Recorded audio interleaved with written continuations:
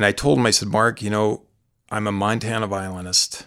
This is where I want to make my career. And that's got a bit of story to it.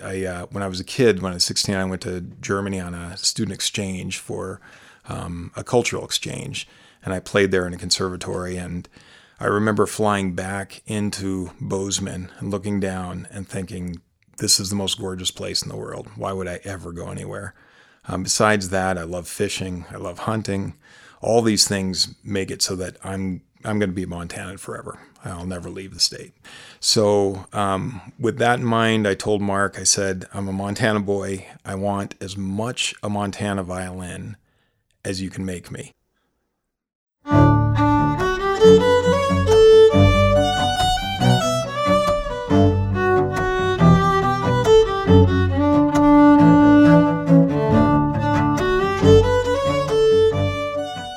Welcome to Rosin the Bow, an audio journey through the world of the violin family.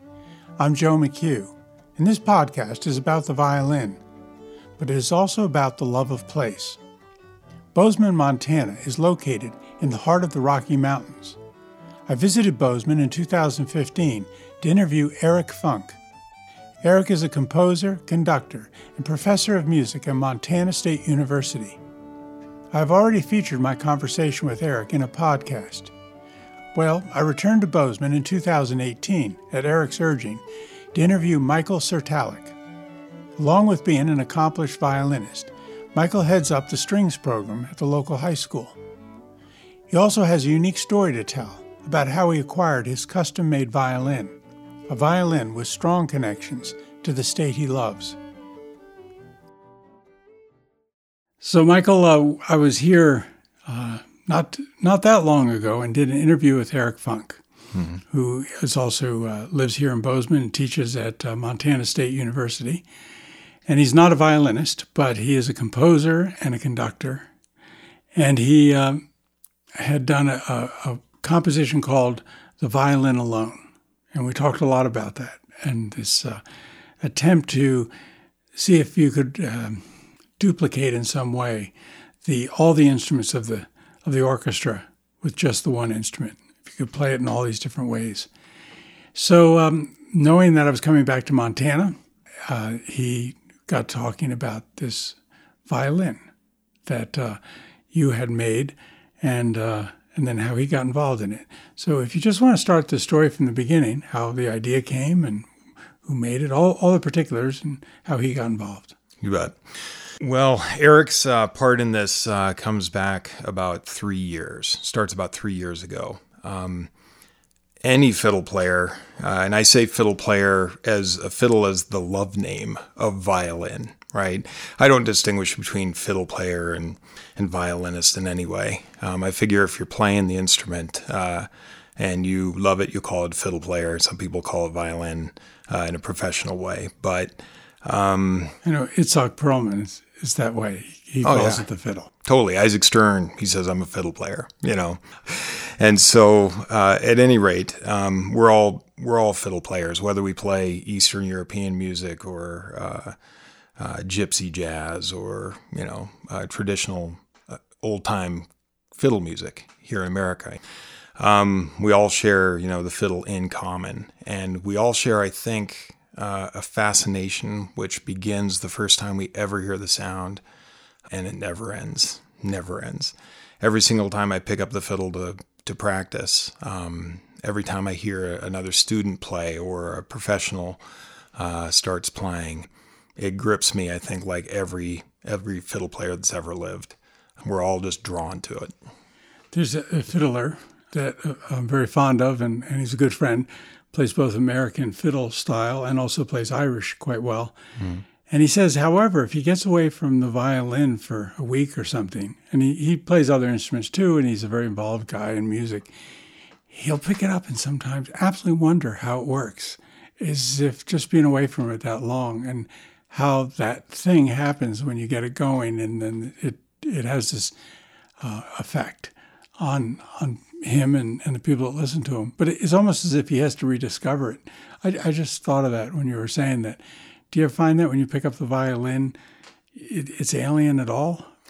completely. The funny thing, and Isaac Stern, bringing him up again, said it best. If I don't practice for one day, I notice. If I don't practice for 2 days, my friends notice. If I don't practice for 3 days, the whole world notices. So in other words, he knew the whole thing about coming back to the violin. And, if I'm away from the fiddle fishing for days or whatever, and I come back, the funny thing is it always sounds far better when I first pick it up to me. I mean, there's the intrigue of it, the overwhelming sense of the tonality just grabs me again. And then I get back into practicing, and I get back to the minutia of all the intonation work and the articulation work, the tone type work that we're all doing, and then I start searching for that powerful sound again. But I do know that every time I pick it up after a small time away, it's just magic again, every time. Have you ever put it aside specifically to reclaim that magic? No. No. It's usually life intervening. It's life intervening. It's, a good example. I'm a teacher. That's mostly what I do during the day. And, I try and get my 3 hours in a day or whatever, which every professional player, especially violinists who has to keep up that virtuosic technique has to do. But even Fritz Kreisler, I think, practiced more than he claimed, But at any rate, I've never put it down. I can't be away from it. It's I feel like something's missing if I don't play for a day. But being a teacher, for example, I took a group of kids on a European tour for 10 days a couple of months ago. And when I'm in that role, all I'm doing is troubleshooting, taking care of the kids, making sure we make the buses on time, make sure the venues are open, all the different things that you take care of during that as an administrating teacher. And I had to be away from my fiddle. So a lot of times I'll grab kids' fiddles, I'll just warm up on them a little bit while we're in the cathedrals, and it pulls me back. But so no, I've never put it down intentionally for any sort of time. Ever because of injury at all? Not me. Mm-mm. I know lots of people that have, because it really is an awkward thing we're doing.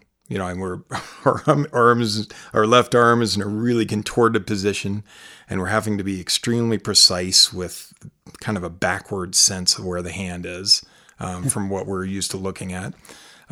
This arm was never really meant, at least through evolution, it wasn't meant to be a bow arm. I mean, it's meant to walk or to throw things or to grab things, but the bow arm trajectory is really a kind of an odd thing. So it's definitely a learned motion, Mm-hmm. So again, the bodies, especially when you're playing a bunch, and I think, people who are playing in symphonies have a lot of injuries related to repetitive motion, especially in the right shoulder and a lot of times in the carpal tunnel area and so on. Yeah, but luckily I've never had that problem. A lot of it's you try and relax as much as you can when you play. Are there any stories about someone returning to the violin after an injury that you've heard that your, first person knew about? Not in first person. I know a story of a gal who had brain surgery, cancer.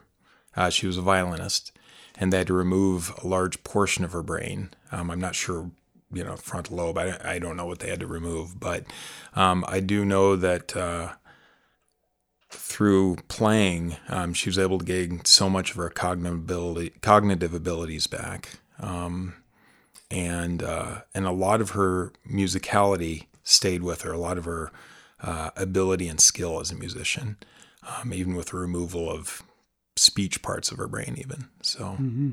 And she was a violinist. Yeah, she was a violinist. Yeah. Played in a symphony back east somewhere. But again, it's kind of one of those things that rattles in the back of my brain somewhere. Sure.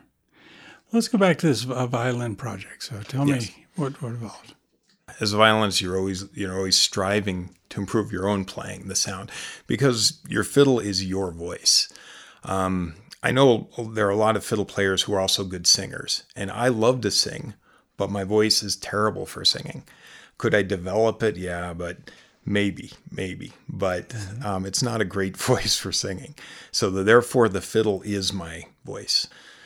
And so for years, the way I've finally done it, because violin trade is a horse trade.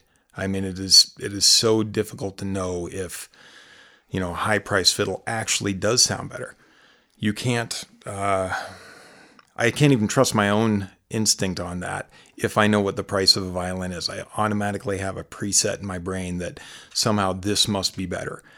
It's true also with the great name violins. You might have a Strad that it's a Strad, so you play it better whether you know it or not, just because you're enamored with the name and the history of this great fiddle. So, at any rate, the only way I've developed to improve my instrument for me, for my voice, is that I'll take a new prospective violin, and for a couple of weeks, I'll go back and forth between the current violin I'm playing on and the prospective violin. And whatever violin I keep wanting to gravitate to, whatever fiddle I want to grab first when I practice or perform, is the fiddle that I keep. So if it's the new fiddle, that's great. If it's the old fiddle, that's fine too. But through that process, I've gone through around 24 fiddles in the last, in my career, probably the last 30 years of playing. At any rate, there's a luthier who lives in Missoula, Montana. His name is Mark Hollinger, who I've admired his work visually for years. Every time I'd go into Missoula to play a gig or just have to be traveling through, I'd stop at his shop, and oftentimes he would say, "Oh, here's my latest fiddle." And he'd hand it to me, and I'd play it, and there was always something that I loved about that fiddle. But they never quite pulled me from my own violins that I was playing at the time. The last two older violins that are kind of a bit bigger of a name violins that I currently own are a Scarampella, Stefano Scarampella, and a Poggi. And they're both great, wonderful fiddles. I mean, they project really well and they sound great. And they were made again what time? They were made in the early 20th century. Okay. In Milan or in Italy? In Italy, okay. Yeah. In Italy. And a lot of people these days know about the Scarampellas, and even a few people about the Poggis. The real Strads and the real Del Jesus are so rare and so hard to come by that, basically you've given up on those, unless you are able to get one through a foundation or on loan from Strad Society or something like that. So, but I wanted one that I could own myself, and so I have those two, and I've been playing them against each other, and for the most part I would play the Scarampella. But at one point I went into Mark's shop 5 years ago, and he said, "Here, try this one." Brand new fiddle he had. And my son, who's also a violinist, happened to be with me. And I always trust his judgment on things because he gives it to me straight and clear, and which is a really nice thing to have. But at any rate, I played both fiddles against each other, and hands down, every single time with a blind test, he picked Mark's fiddle over my Scarampella, which I had thought the Scarampella was the end for me because it plays so beautifully, huge tone, great response, and gorgeous tone, So I was in shock. But right then and there, I told Mark, I said, "All right, make me one." And he said, "Well, I'm 2 years out." He has 2-year waiting list. And I said, "That's fine, because I have to come up with money anyway. So go ahead and make me a fiddle." I just was so excited about the process. As soon as I said that, I talked to a few other folks who had fiddles made for them by various people around, and they just were all excited about the process. They told me about meeting with their luthier and discussing wood types, discussing tone types, things they liked and things they wanted. And so over a couple, 3 years, I talked to Mark occasionally. and I would say, I really like the sound of this particular Guarneri. I love Fritz Kreisler's Guarneri, for example. I love the power of that. I like the dark sound. And he'd say, oh, okay. Then about 3 years ago, he took me, and my son happened to be there with me, into his wood room. Luthiers are obsessed with wood, as you probably know. And Mark's got 30 or 40 years of plates of wood, tone wood, all around his house. And I told him, I said, Mark, I'm a Montana violinist. This is where I want to make my career. And that's got a bit of story to it. When I was a kid, when I was 16, I went to Germany on a student exchange for a cultural exchange. And I played there in a conservatory. And I remember flying back into Bozeman and looking down and thinking, this is the most gorgeous place in the world. Why would I ever go anywhere? Besides that, I love fishing. I love hunting. All these things make it so that I'm going to be a Montanan forever. I'll never leave the state. So with that in mind, I told Mark, I said, I'm a Montana boy. I want as much a Montana violin as you can make me. Make from as much Montana wood as you possibly can. And in addition to that, I want a little bit of huckleberry juice, Montana huckleberry juice, as well as deer blood from a deer that I take in the varnish. And he kind of chuckled and he said, oh, we can do that. We can do that. The neat thing about Mark is, even though he's the maker, the creator, he also has a sense that there's something about these violins he doesn't even quite understand, and so he understood the idea that maybe there's an essence, a Montana essence that I need in my violin, And so I had a friend of mine who's a dendrochronologist who had gone up into the Beartooths at, extremely high altitude. And he found a tree that had fallen down 100 years ago, died 200 years ago, and started growing 600 years ago. And it was one of very tight rings. So he cut out a log of it and he brought it down and he said, I have no idea what a luthier needs, but if this tree works, for the top of your fiddle, then use it, So I hauled this giant log. It was sitting in my orchestra room for about a year and a half. And I would always tell the kids, hey, that's where my fiddle's coming from. And this is at the high school? At the high school, yeah.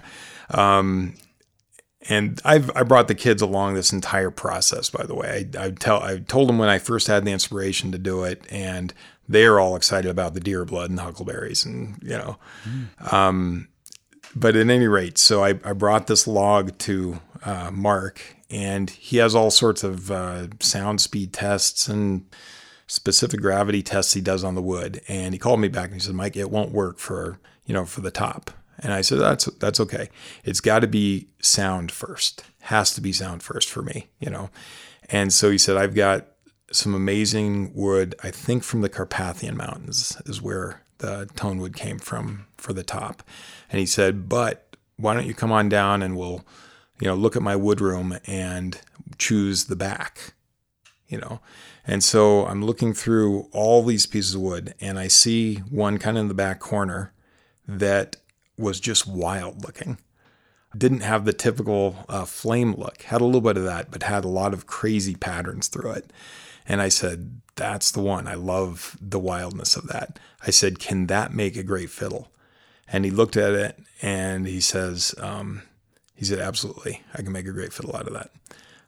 And he said, and the other interesting thing is that came from a tree that grew up in Missoula. So out of all these places in the world that he had wood from. Maple we're talking Maplewood, about. yeah. I picked out one that happened to grow up in Montana and looked pretty wild. So it totally fit the bill for me. And so he was excited. And over the next 2 years, I would call him about what kind of strings you have, or do I need a bow rehair? I'd find a reason to call him. I was trying not to bug him about getting my fiddle done, but I was anxious, so bad and wanted this fiddle done. And by the way, all of this is a huge chance because when you have something made, you have no idea how it's going to play. Luthiers have an idea what they're going to build it for, whether it's a dark tone or a light tone. But as a player, I mean, it's, how many violins have I tried? Probably 1,000. And, so it's all a big chance. But at the same time, I knew it would be gorgeous. And so I told friends, I said, hey, even if it doesn't sound great, even if it doesn't outplay my current fiddles, it'll be a beautiful wall hanger, and I still want it. Because it'll have a good story. It'll have a great story. Yeah, great story. And so the deer blood, by the way, part of the story, my son had shot a buck over in our little place near Red Lodge, Montana. And so we took the heart and we put a little bit in a vial. And then I took the deer blood and put it on a plate and let it dry out, and then ground it up, and then I gave it to Mark that way. So, and then the huckleberries we picked up in Kalispell, where I have some cousins that live, and we went up in the mountains and picked some of the huckleberries and did the same thing. So the one thing is the piece of wood that came from the Beartooths, Mark said he could use for the sound post and the bass bar inside. Mm-hmm. So the bass bar being, kind of the heart of the violin. And so that wood got into the violin? It got into the violin anyway. So I finally, Mark, and again, I'm bugging him for photos and, just saying, oh, could you send me how it looks now? And, it's coming in every couple of months. I'll get, the top in the white and then the back in the white. And then, here's the rib, the ribs are laid out. So at any rate, finally, he calls and says, your fiddle's ready. And I show up. I was so excited. I drove down there as soon as I could. And when I got there, there was one more nice surprise. The fittings, the tailpiece and the chin rest, as well as the pegs, Mark was able to make out of mountain mahogany, which is the only hardwood that grows in Montana up at the high levels. So instead of the ebony or rosewood, he's using this mountain mahogany. Mahogany. I love it. Yeah, that just made it even that more special, So I was so thrilled by that. What, did he have the varnish? It was all varnished and ready? Yeah. When you saw it? Yeah, and I'm of course kind of tease. I'm trying to tease details out of him, and I'm saying, Mark, how many layers of varnish? And he says, between 20 and 30. He doesn't really tell me, but he did tell me something about some kind of egg white treatment or something he put on the fiddle. And if you look at the fiddle, I hope that's a Montana egg.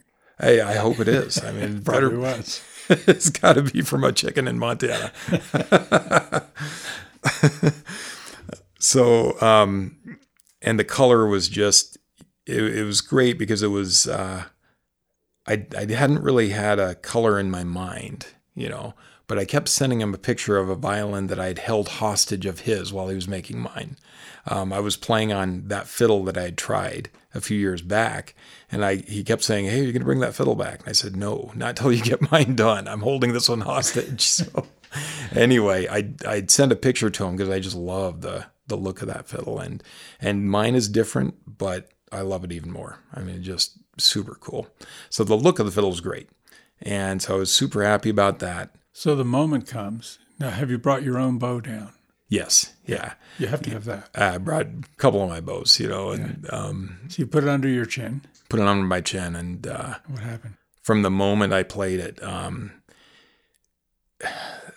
I can harken back to when I first heard the violin live. My teacher, Patricia Reynolds, was the 5th grade teacher when I was in 4th grade here. And she had come to my school and demonstrated the violin. I had not heard of the violin before. It was new to me. And she played it, and that's the moment I was enamored by it. That sound. And that sound has stuck with me ever since. I don't think I've ever heard anything more beautiful. She played Mary Had a Little Lamb. Super simple melody, but I was drawn to that immediately. I was going to play the tuba the day before until I heard that fiddle, and that was it. And she played a gorgeous Guadagnini violin. It had just the most warm tone and just just pure love was coming out of that fiddle, and it grabbed me. So that's the same thing that I felt when I played mine for the first time. That's just great. Yeah. Because as you said, it's a real gamble. Total gamble. There's real money on the table. There's a lot of waiting. Yep. A lot of hope. and there it is. Yeah. And I promised myself I wasn't going to fool myself in thinking it's better than it is. And so I had my son turn around, and again, he's super honest. And I said, now tell me which one you like the best. And I played several different passages on both my 2 other Italian fiddles and this one. And every single time he picked my new fiddle. And so I was thrilled. And I had, someday I'll let him play it. I still haven't done that yet, but I also have something else in the works for him. So, but that's down the road when he attains it. It's interesting you said about bows. A great old fiddle player told me one time that, a traditional American fiddle player, he said, the better the instrument, the more the bow matters. He said, because for a great instrument, you need the right bow for that instrument. And even now, the bow that I've got is a strong bow. But my main bow isn't the perfect bow for this instrument. So that'll be the next search. So you've had this violin, and now you had this other idea. Right. That should be brought into the world, as it were, with its own piece of music. Is that how it? Yeah, absolutely. You know, Eric Funk's been a wonderful friend and mentor of mine since I've been a kid. And there's something about his music that I've always understood. He's written a couple of pieces for my trio in the past, and I've played some other music of his. And the latest piece that he just had recorded with Vili, the fiddle player Vili, yes, from Budapest, from Hungary, is just I'm enamored by it as well. I love that piece. You know, it's just and the this coolest is the violin alone. Or the violin alone. Yes. Yeah, exactly. And I love the idea of taking the violin and make it trying to make it embody the voices of different things in the orchestra. You know, trying to make it sound like a French horn. That's not new completely. I mean, Paganini did that too. He would have the violin sound like a flute, and he'd have the violin sound like French horns, and drumming sections, brass sections, you know. So, but Eric has taken it to the next level. He's done a whole orchestration with it, which is cool. At any rate, so I've loved Eric's music forever, and I happen to be conducting a musical in our local theater a few years back, a couple of years before the fiddle was done. And I saw Eric in the crowd, and I just said, "Hey, Eric." And I was excited about, because I'd chosen the wood, and I was telling him a bit about it. And I said, I don't know who said it first, whether he said, "Hey, I'll write a piece for it," or whether I said, "I'd be honored to have you write a piece for it." But it came about, they said, "I'll have the piece." And so the piece was done within about 3 weeks. He calls me and he says, "Mike, come down to my house, play this piece." And so I came down, and it was already on his computer. Now this is before you've gotten the violin? Before the violin, was physically into exactly. your hands. Okay. Yeah. So this is just after the idea first came. Yep. That he heard about it. Yeah. And so with Eric, then I told, I kept kind of feeding that to Mark too. So he'd try and get my done a little. I'm like, Eric's already got the piece done. Yeah. And he's got the hall booked. He's got the orchestra. I know. I'm glad I didn't book the hall, because I would have been in trouble at the time. But at any rate, so Eric said, I think I've got a great piece that'll fit. Or he was going to write a piece. So when he finally got it done, I went over and played it, and I said, "What's the title?" And he said, "It's On Borrowed Time." And he said, "That's just a working title, though. We can change it." And I thought, well, maybe an idea will come to me, or you, Eric, come to you over time.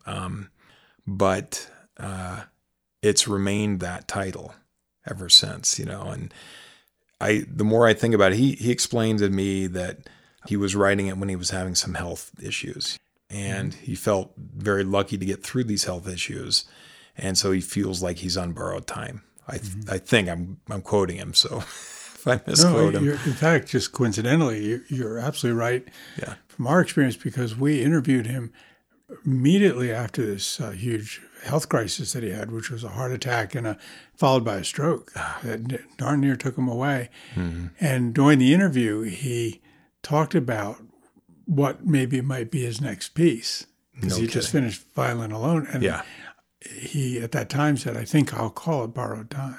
No kidding. So it was in his mind right then. Oh, that's cool. and then I think somebody, either he made it or I made it, somebody made the comment, we're all on borrowed time.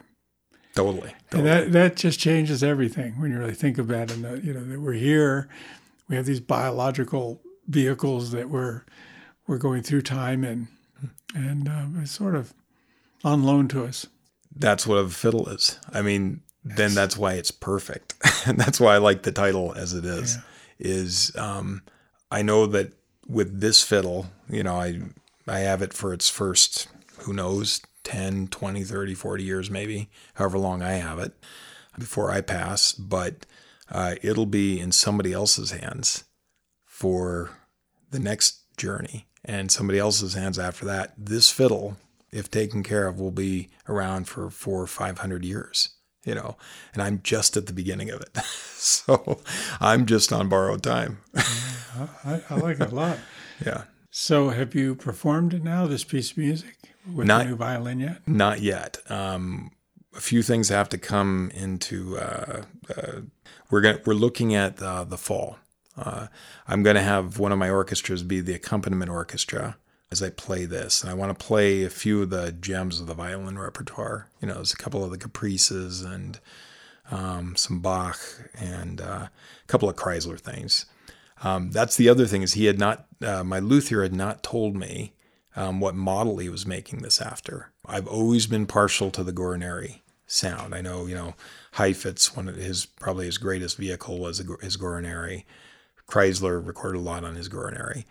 And when he handed me the fiddle, I asked him, I said, what model is this on? And he said, it's for the most part, he tweaks it a little bit, but he said, for the most part, it's the Kreisler Guarneri. And I'm like, oh, perfect. My favorite fiddle ever. At the end of our interview, which took place in the study in Michael's house, I asked Michael to play some music on his special violin. Here is a short portion of that impromptu performance.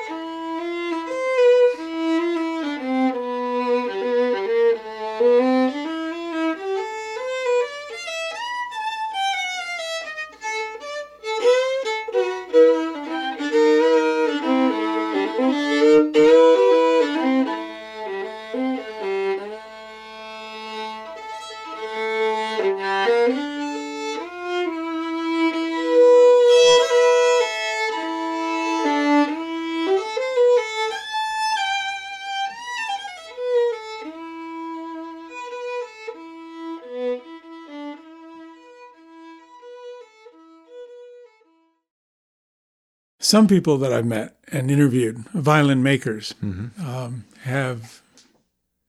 will name their violins. Mm-hmm. And did Mark ever consider naming the violin? Does he ever do that with his violins? It's funny you say that. I was going to name this violin, but I'm waiting till a name comes to me because I don't want to, I thought about the Deer Slayer, but that's silly. It's not a Deer Slayer. Mm-hmm.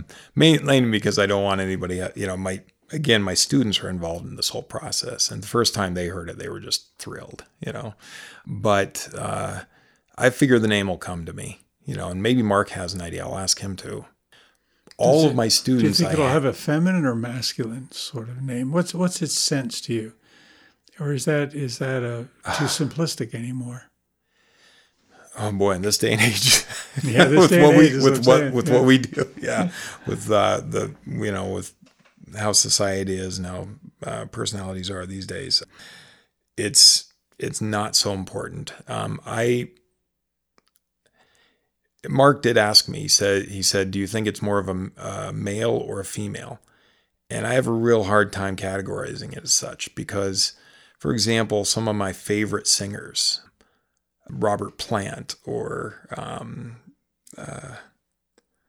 Rolling Stones guy, what is his name? Mick Jagger, I mean, when they're on stage, I can't really see them as male or female. There's something beyond that. There's so much in the soul that it's, in my mind, beyond that. But I interviewed a violin maker from Iceland, Hans Johansson, great maker. And at one point I asked him about this process of making a violin on commission, right? I mean, by request versus making the violin and then hopefully the right person will come. And I do love this idea of destiny. You make the violin, it's kind of Field of Dreams, make it and they'll come. The right person comes along, the right time. In your story, there's a lot of that, at least to my ear. Other people would dismiss it as just happenstance, but sure, how did that wild piece of wood show up in that wood pile, and why did you pick that one? All those wonderful elements that are why we love stories. Yeah, the stories usually have a little of this in it, this sense of the mysterious and the unexpected coincidence. But so I was asking him about that, and he said occasionally he would do a violin as a commission, and he said, but I have to decide whether the player is a puller or a pusher. Now, I didn't know exactly what he meant by that, and then he said, mostly the musicians from Europe, and he got very specific. I mean, I think he said Belgium, parts of Holland. Then he basically said, basically most of Europe, they're pullers. In America, they're mostly all pushers. Pushers, yeah.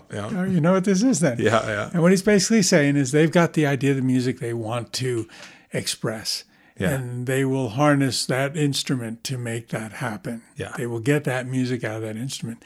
Right. Whereas the other person is, what is this violin trying to say? What is its voice? Yeah. And, so I don't know if that has a gender connection, but it has an interesting, again, it does have that yin-yang quality to it. Yeah. So, one of the things that's always frustrated me about my own personal voice is I have very low range, very small range, right? All the great singers seem to have a huge range. And so my fiddle's got a huge range. So I'm going to say that, again, going back to some of the great, and I grew up on 70s rock music. I heard a lot of that when I was a kid. My dad loved it, and I still love it today. My students love it. My own son loves it. But again, I go to that quality it's neither male nor female. It's just spirit, and I go back to my religious roots when I think that too. The more spirit it is, the less male or gender it has. I mean, as Jesus said, in heaven, they're not male or female. So it comes straight from the Bible. I think the more spiritual you are, the less you care about the nuts and bolts of gender. And now I'll show the depth of my ignorance about the natural world. Do trees have genders? I have no idea. Are some trees, are they both genders? I think some of them are both, aren't they? Yeah, I mean, because they producing the seed. give off pollen and they need pollen too. Yeah, exactly. So we're getting kind of who knows? But so the instruments are made out of wood. I love Yes. the old wood. I love the idea of the old wood too. That tree having grown so long ago. Oh yeah, before. The one that was where the bass bar and the sound post are made out of started growing before Columbus set sail, I think. Am I right? Somewhere around 600 years ago. Anyway, somewhere around there. Yeah. Today we visited what's called the Traveler's Rest, the place that they discovered after having been confused about it for some time of where the Lewis and Clark expedition, where they camped. Near Missoula, South Missoula, Lola. And they thought it was this one place, and then they realized it was another place, and they were able to prove it. And how they proved it is fascinating. We got the whole story today, how they really could prove that was the camp. Yeah. And so we were over there, and there was a fiddler who went on that journey with Lewis and Clark. Right. French-Canadian man. Yep. And so I had my fiddle with me, and so we decided to walk back into where the camp was, and it's now a state park. And there was a guide there who met us, as it turns out. And we walked in, I had my fiddle. And it is a fiddle made in Paris. So it is. Perfect. It's like a French, fiddle. Yeah. And but he pointed out 3 trees that they've carbon dated or, done core samples, whatever, that were there at the time. Oh, yeah. That this camp was there. And I love that idea. So we positioned where I was playing. So Paula was with her little iPhone taking a picture of me playing it, but behind me was a tree that was there. That's something else. I love that stuff. It is amazing. I mean, it just gives you a sense. That's one of the reasons I love classical music that reaches way back, into the Renaissance, is the spirit and joy that they put into their music, or sadness, or whatever. When you put it into these instruments that pretty much have been developed by around 1500, I guess, 1550 or so, then all of a sudden that same spirit comes alive again. I mean, that's true magic. Can't put my finger on it. Nobody can, and you can't bottle it, but we all know it. We feel it, You almost used alchemy, the idea of alchemy. It would be the philosopher's stone. One way it's the thing that is able to make this transformation occur from the base metal to the gold. Yeah, but that's you have beautiful. to have that. And Yep, I love that analogy. That's great. Yeah, it's. Well, tell me just a little bit of your personal story, and I'd really like to hear that. So, and you've alluded to it already, of course, but was there any music further back in your family as far as players, going back generation 2, or how'd your family even come into Montana? What's the story? Where'd they come from? Various places in Europe is probably the best way to say it. My grandfather is Slovenian, and I have my paternal grandfather is Slovenian. My grandmother is Irish. My maternal grandmother is escaped Germany when they were persecuting the Gypsies and the Jews. And then my grandfather is a mix of so many other things I don't even know, what it is. So, but for the most part, from Europe. I know there were fiddle players in my maternal grandmother's side, but they got locked on the other side of the wall when it went up, and she had just escaped the wall. Were they Jewish? Is it a Jewish family, or? Well, the Gypsy, probably. Gypsy. Yeah. Yeah.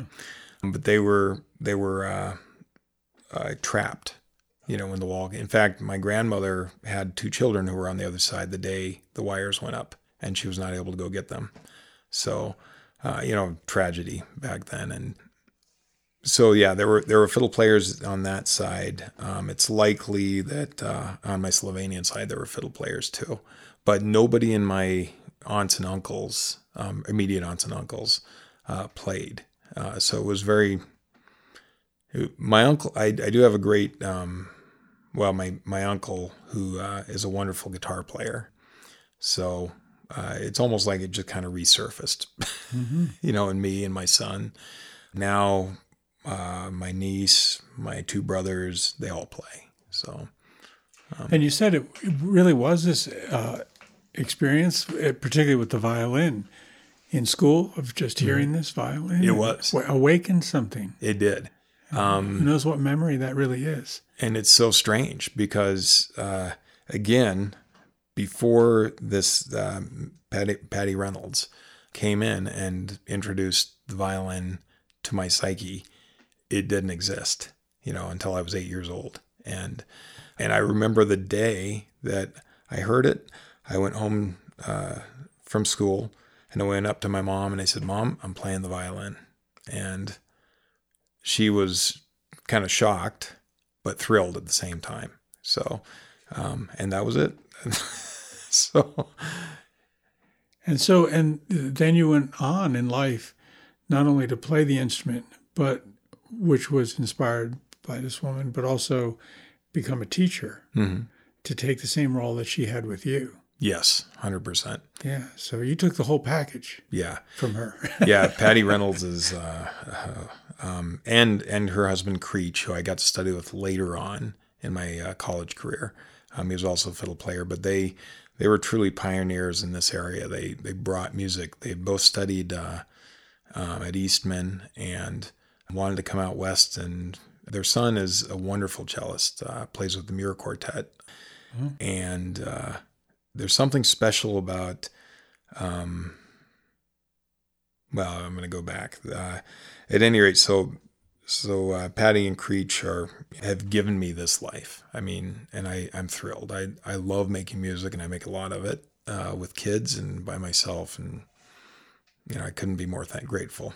So we're living through certainly a troubled age in many ways. However, I interviewed Joshua Bell. He's very quick to point out that a lot of the great music we listen to today in the classical repertoire was written at times where life was really rough. Mm-hmm. Yep. People were dying early. They had disease. I mean, so I don't want to overemphasize what we're dealing with today, but we seem to be dealing with a different kind of almost deadening quality coming into the way that I think that people, young people particularly, just everywhere I turn, people are looking at pieces of glass everywhere I look. And they're just always holding a piece of glass in front of their face and pushing buttons. And so how do you see your role in this changing environment? I mean, we do know that the brains of children are being significantly rewired at a very early age. I mean, we're giving these devices now to children under the age of 2, whether it's to entertain them or keep them quiet, whatever it might be. But so you're doing this thing that is very analog, right? And I love the analog quality of having the deer's blood and it's doubling down on the sense, the world of the senses, right?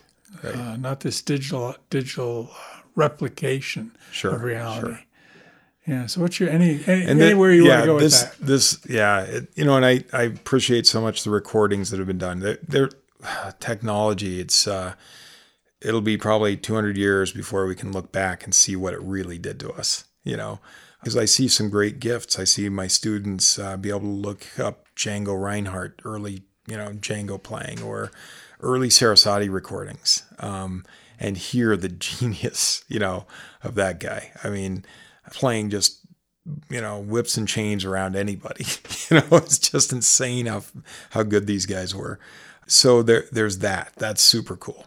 I also sometimes sense that my students are now more social than they were 20 years ago when there wasn't the social media, because they're always talking to each other on the, but at the same time, I also see some real disconnect in how they communicate to each other, because there's not the facial expression. There's not all that other stuff that comes into actually person to person speaking. If you just text it all the time and you send it off within 10 seconds of texting, you put a couple smiley faces or sad faces. Yeah, the emojis. Emojis, that's what they are, right? And the emojis are like maybe a sign that we're trying to grasp onto something and say more with our text than just a few letters can do. So I think we're trying, but whether it's a huge experiment that I can't really foresee. I mean, maybe people, more intelligent than me can say this is really what's happening, who have more insight to it. But I do know this. When you're playing an orchestra with those around you, you are working on a group conscience where you have to be listening constantly to everything that's going on around you and participating in it.